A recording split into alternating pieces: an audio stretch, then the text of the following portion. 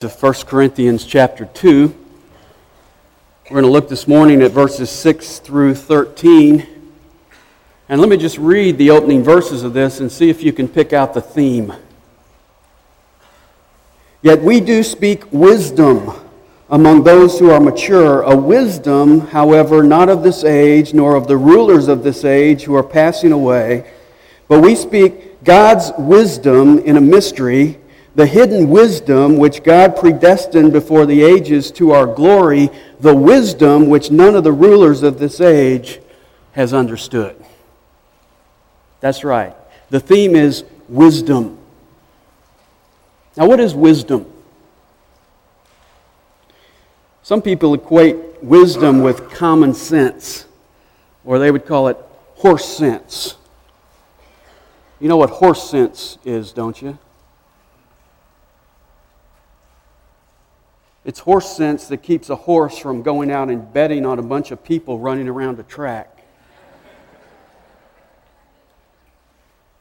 Someone had said horse sense is actually just stable thinking. Forrest Gump didn't have intelligence or high IQ, but he had common sense. Mama always said, stupid is as stupid does. Life is like a box of chocolates. There's an awful lot you could tell about a person by their shoes, where they're going, where they've been. There's a story in the book that I don't think shows up in the movie, but Forrest and his roommate are at the University of Alabama, and they're on their way to football practice. And his friend's car has a flat tire, and so the friend takes the flat tire off, and he places the lug nuts in the hubcap, and then he accidentally tips the hubcap over, and it goes down the drain into the sewer. And the friend is upset because they're going to be late and incur the wrath of Bear Bryant. And Forrest suggests taking one lug nut off the other three tires and put it on the spare, and that would get them to practice.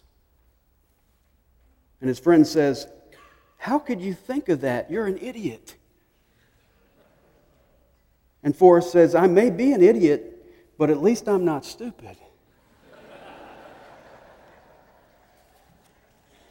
You know, it's great to have common sense, but that's not the wisdom that the Bible talks about.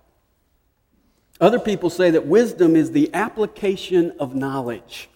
I've heard preachers say that. Wisdom is knowing something and applying it. And while it's true that you can know a whole lot and not have any sense, you can know a whole lot and not apply it, that's really not the wisdom that the Bible talks about. In fact, if you look at verse 6, Paul says we speak this wisdom. And he says in verse 8, the rulers of this age don't understand wisdom. You see, wisdom is not about knowing something and not applying it. Wisdom is about not understanding it at all. See, the wisdom that the Bible talks about is different. It's called in verse 7, God's wisdom. I'm going to distinguish it today by calling it true wisdom, because there's a lot of false wisdom around. If you want a simple definition of true wisdom, wisdom is seeing life from God's perspective. Wisdom is understanding the big picture. Wisdom is understanding where you came from and why you're here and where you're going. It's understanding what God is doing in this world. You say, well, why does Paul bring up wisdom right here at this point in this book? Well, if you've been with us, you know that we're in the middle of a section where Paul is dealing with the first of many problems in the church at Corinth, and that was the problem of divisions. And these Christians were living in a Greek society that was saturated with philosophy.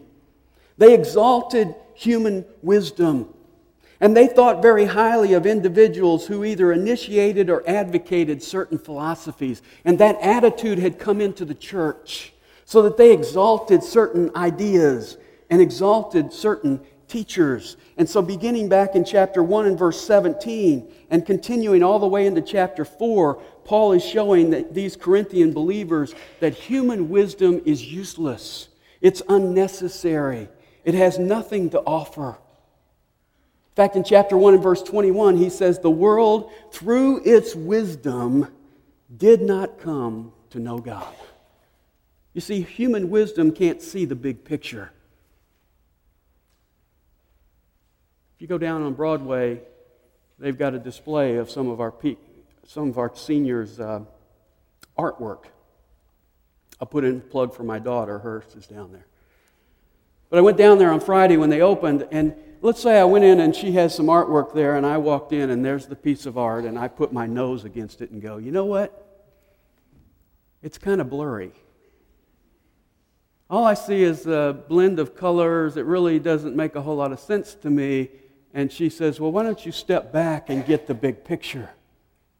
You see, that's the world. People in the world, their wisdom is their nose is against the picture, and they're trying to figure out what this world is about, and they have no idea. It's just a blur of colors. God has wisdom from His perspective because He knows what's going on. Now, it's interesting, since Paul has rejected the world's wisdom, and he indicated in chapter 1 and verse 18 that the world considers our message to be foolish. In fact, in chapter 1 and verse 21, he called us foolish. Because he's done all that, now he wants to tell us that there is another kind of wisdom. There is true wisdom. There is God's wisdom, and it's available. And so the question is, how do we get true wisdom? And these verses give us a three-part answer. It's listed in your bulletin. Number 1, true wisdom is revealed to the children of God in verses 6 to 9. Notice verse 6 again.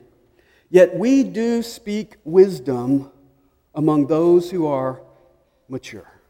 Although we have rejected the world's wisdom, we don't reject wisdom. We speak a wisdom that is infinitely higher than the world's wisdom. Now, how can you tell when somebody's speaking God's wisdom? Well, it doesn't mean that they speak in Christianese or theologianese. It isn't that they go around talking about transubstantiation and postmillennialism and asking you what your kenosis theory is. You kind of go, whoa, man, that guy's wise. He knows terms I don't even know. That's not what he's talking about. See, the message is always the same. Paul told us the message in chapter 2 and verse 2. I determined to know nothing among you except Jesus Christ and Him crucified. The message is the simple gospel. It's simple enough for a child to understand, and yet it's so profound that the most brilliant theologian can't fathom its depths. Now, who speaks this wisdom? Well, look at verse 6. Yet we do speak wisdom among those who are mature. That word mature is also translated in Scripture complete or perfect.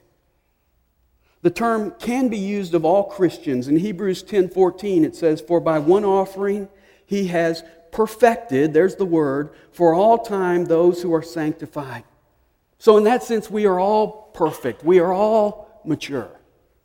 But it's also used in Scripture of spiritual maturity.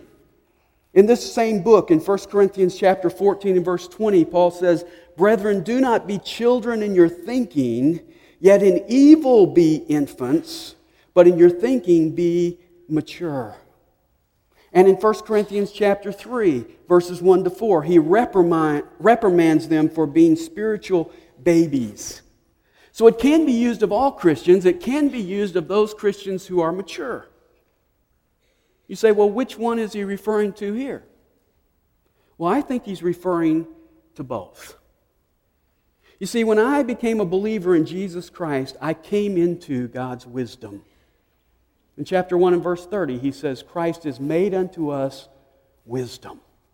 The moment I entrusted my life to Jesus Christ, I went from someone who saw the gospel as foolishness to seeing the gospel as the wisdom of God. Even though I didn't understand all of the details and all of the intricacies about the cross of Jesus Christ. But you know what I've noticed as I mature in Christ? I see the cross The message hasn't changed, but I see the cross with more layers of the wisdom of God. It's not that the doctrines become more complicated or more intricate. It's just that God's wisdom becomes more and more and more evident to me. And that's what he's talking about here. We speak wisdom. Even though we are the foolish things of the world, we speak wisdom. Now notice three things about true wisdom that make it unique to God's children. First of all, it's unchangeable. Look at verse 6 again. Yet we do speak wisdom among those who are mature, a wisdom, however, not of this age, nor of the rulers of this age who are passing away. The world's wisdom is of this age. The wise people and their wisdom is passing away. All the books that I studied in high school are obsolete. They have to be updated every year because all of man's wisdom changes. That's why it's hard to keep up with the latest in the world's wisdom. It's really a passing fad. I find it difficult even to stay streetwise. You know, in fact, I go to James all the time. I say, James, you know, there's a word I used to use when I was younger, and I want to know what it means today. You know, do we still say groovy? I think groovy went out and came back in, didn't it? Anyway, I'm always asking James to check to kind of see if I'm streetwise. We had a staff meeting out at, or not a meeting, we had a meal out at Patrick's, and I went out and wore my white socks and sandals. Now, in the early 80s, that was pretty cool. But I found out that's not very cool. It's very comfortable, but it's not very cool. My wife had a doctor's appointment in St. Louis last week, and we went up there, and I noticed 3 different ladies called me baby. I don't have a clue what they... I'm checking out, you know, the car, out of the car lot at the hospital. I hand her the ticket, and she says, "Here you are, baby." Baby? I'm like, what does that mean? Is that an insult or is that a compliment? I'm not sure.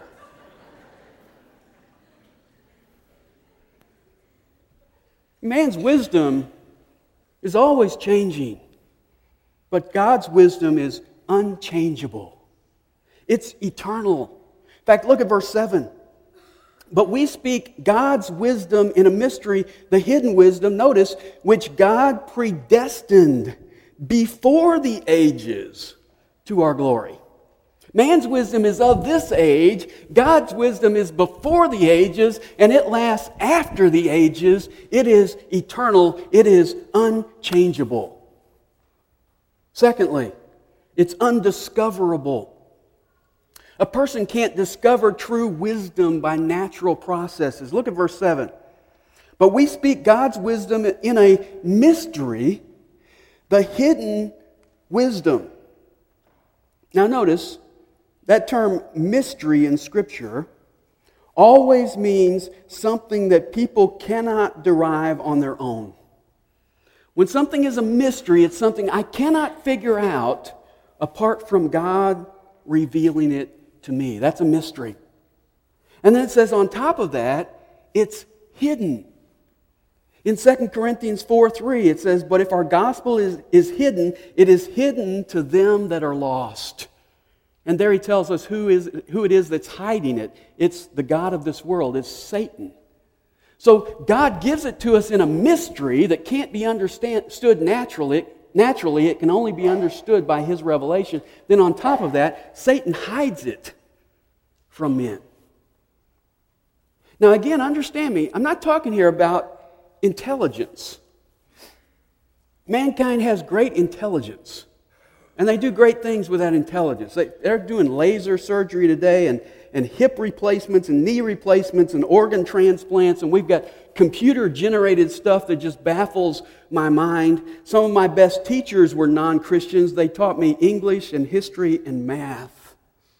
But you see, when it comes to the ultimate questions, where we came from, why we're here, and where we're going, that's a hidden mystery to unbelievers. And then Paul gives two illustrations to show that true wisdom is undiscoverable by natural means. Illustration number one is from history. Notice verse 8. The wisdom which none of the rulers of this age has understood, for if they had understood it, they would not have crucified the Lord of glory. Now he refers to the rulers of this age in verse 6 as well.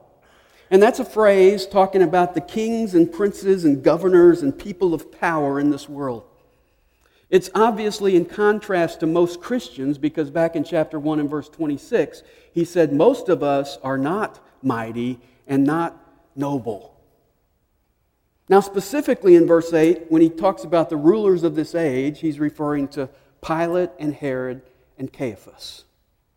They obviously weren't very wise because they crucified the Lord of glory. Now I love the way he uses that title. He doesn't just say they crucified Jesus. He gives him a title of deity. He is the Lord of glory. And I think what he's saying is, how stupid can you get?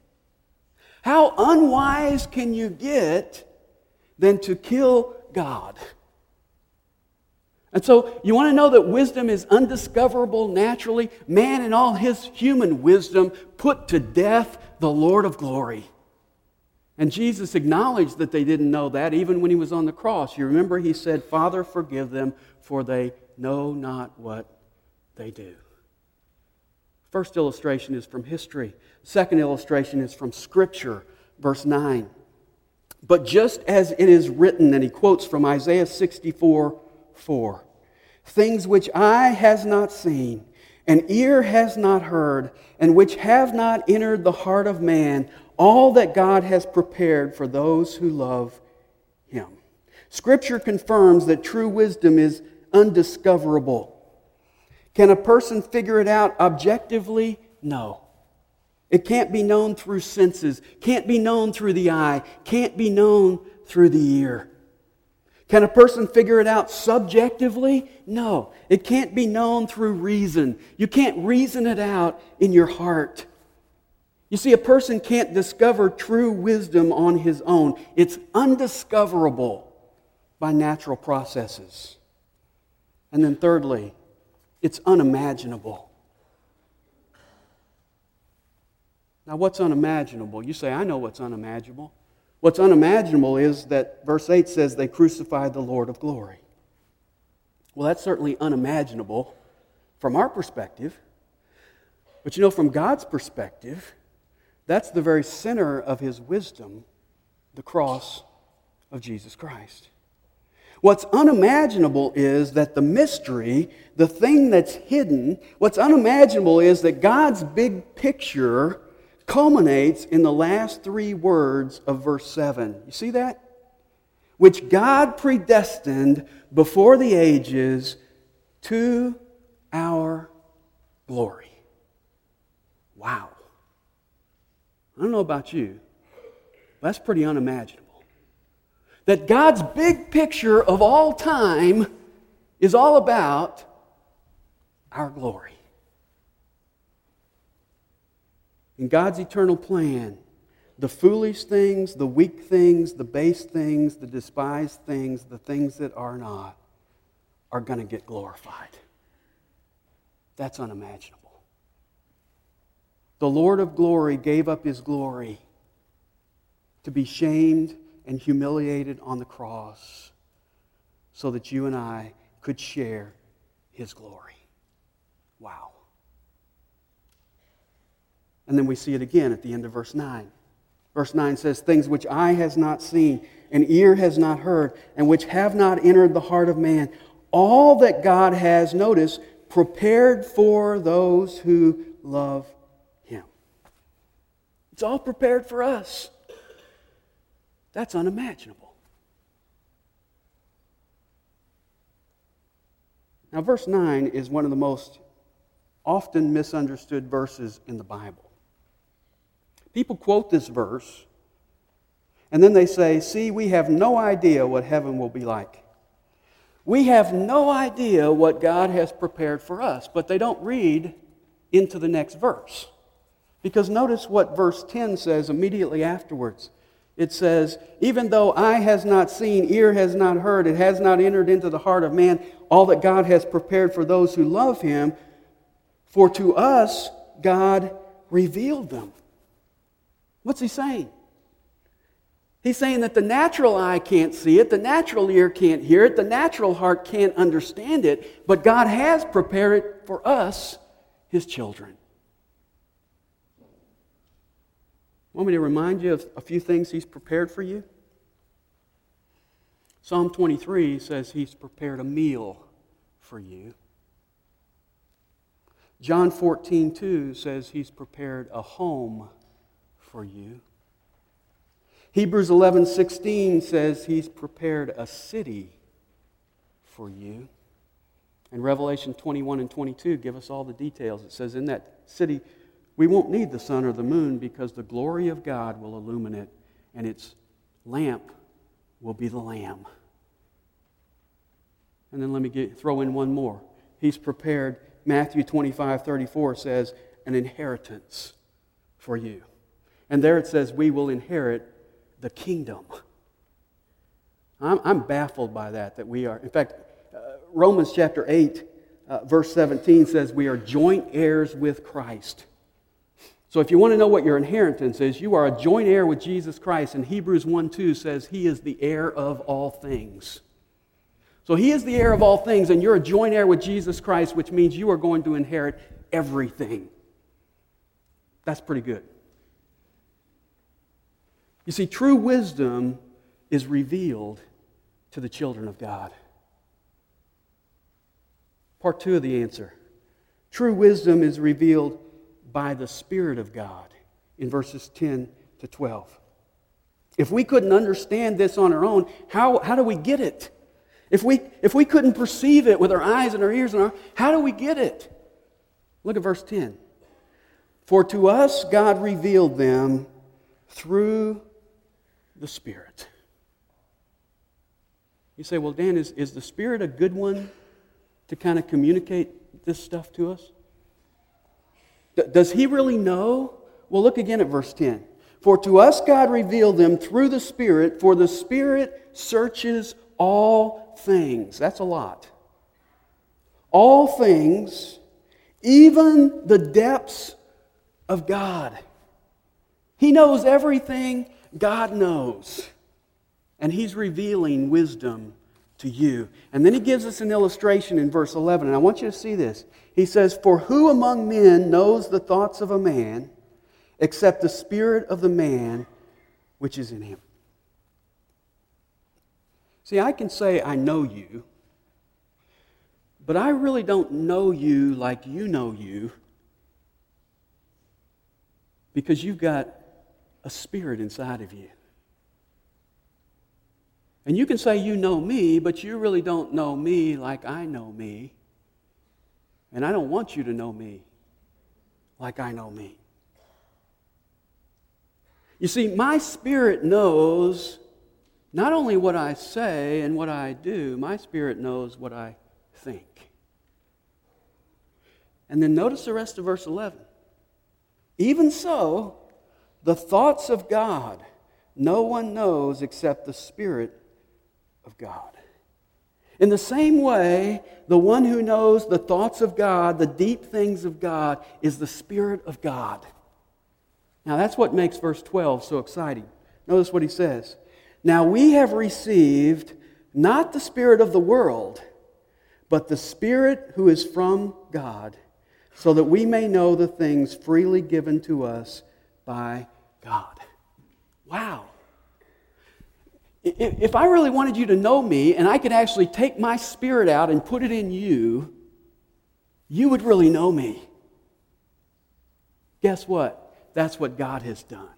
God has taken His Spirit and placed it inside of us so that He is our teacher. He is revealing to us the things of God. Talk about having God's perspective. We have God living inside of us. That's exciting. That's why Peter on that occasion, you remember when Jesus asked him, well, who do men say that I am? And they had some answers. And then he said, well, who do you say that I am? And Peter said, you are the Christ, the Son of the living God. And Jesus was kind of shocked. He said, well, flesh and blood didn't reveal that to you, but my Father who is in heaven. You see, there's wisdom available to us that we don't get by flesh and blood. We don't get by our eyes and our ears. We don't get from our own heart. We get it from the Spirit of God. True wisdom is revealed by the Spirit of God. And then the third part, true wisdom is revealed in the Word of God. Look at verse 13. Which things we also speak, not in words taught by human wisdom, but in those taught by the Spirit, combining spiritual thoughts with spiritual words. Now, verses 10 to 12 tell us that God's wisdom is revealed by the Spirit of God. Verse 13 tells us that He reveals that wisdom through words. What words? These words. The Spirit of God took the spiritual thoughts of God and communicated them to us in spiritual words. That's inspiration. And then the same Spirit takes those words and teaches us. That's illumination. Sometimes people ask me, well, Dan, why do you cover every word?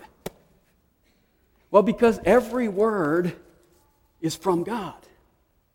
Jesus said, man shall not live by bread alone, but by every word that proceeds out of the mouth of God.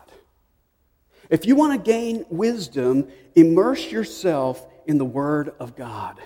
And when you immerse yourself in the Word of God, don't rely on your own human wisdom. Look again at verse 13, right in the middle of the verse. He says, not in words taught by human wisdom, but in those taught by the Spirit.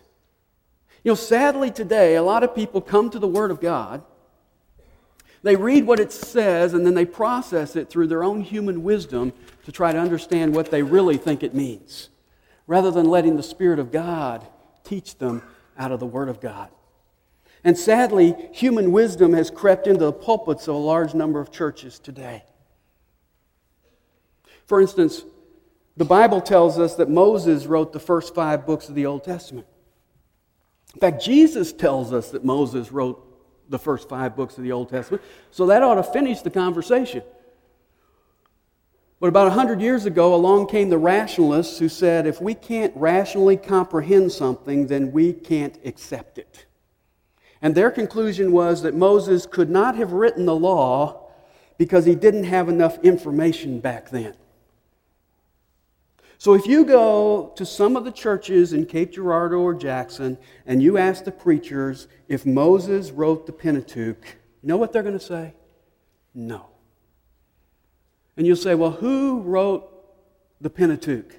And they will tell you J, E, P, and D did many years after Moses, and even later they all edited that material and put it together.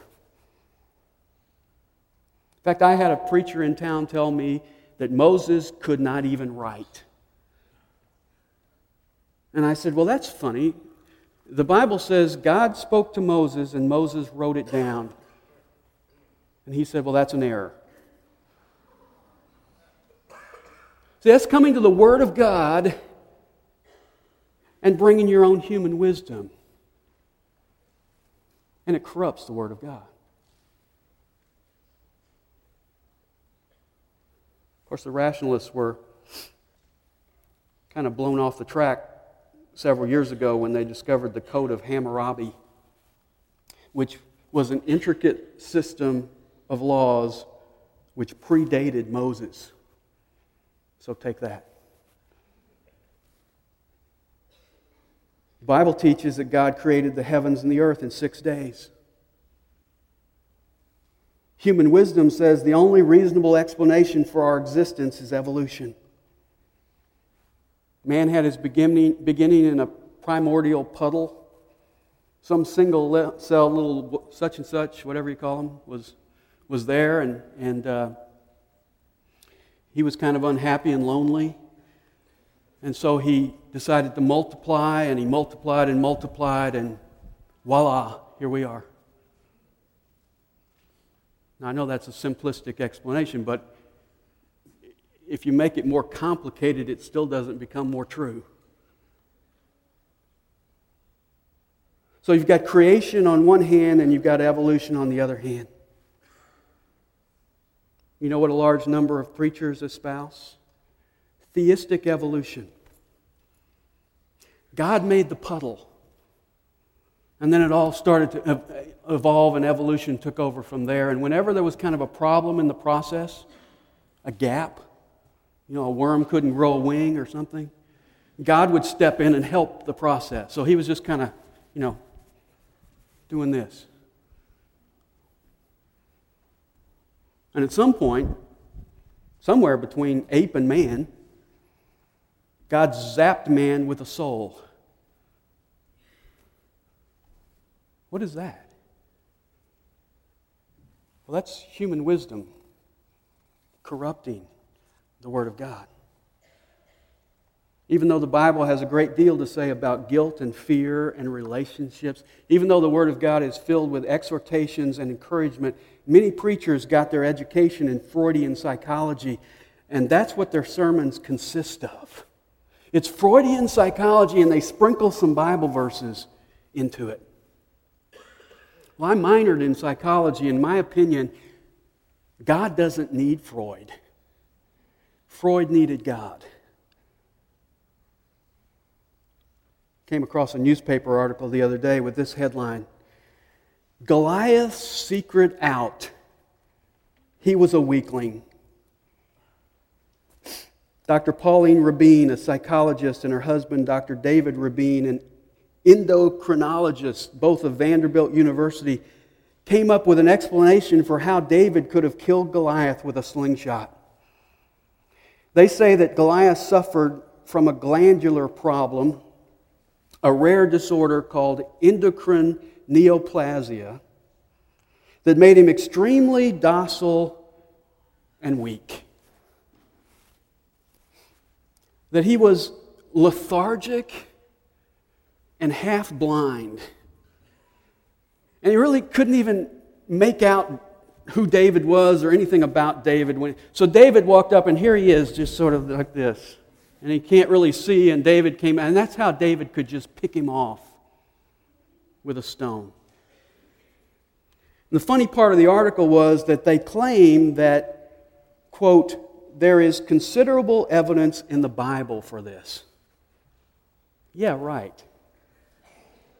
He was so docile and weak that the whole army of Israel was scared to death of the guy. You see, that is human wisdom corrupting God's Word. Do you want true wisdom? It's revealed to the children of God. You've got to be a child of God by faith in Jesus Christ. It's revealed to the children of God. It's revealed by the Spirit of God who dwells inside of us. And it's revealed in the Word of God. If you're a believer walking in the Spirit with your Bible open, you are wiser than Socrates and Plato and Aristotle and Soren Kierkegaard and Jean-Paul Sartre combined, because you have got God's wisdom. You have got true wisdom. And that would be my message this morning to the graduating seniors. To not worry about gaining all of man's wisdom. Concentrate on gaining God's wisdom. It comes in real simple fashion. Be a child of God. Be submissive to the Spirit of God within you. And saturate yourself in the Word of God. Patrick.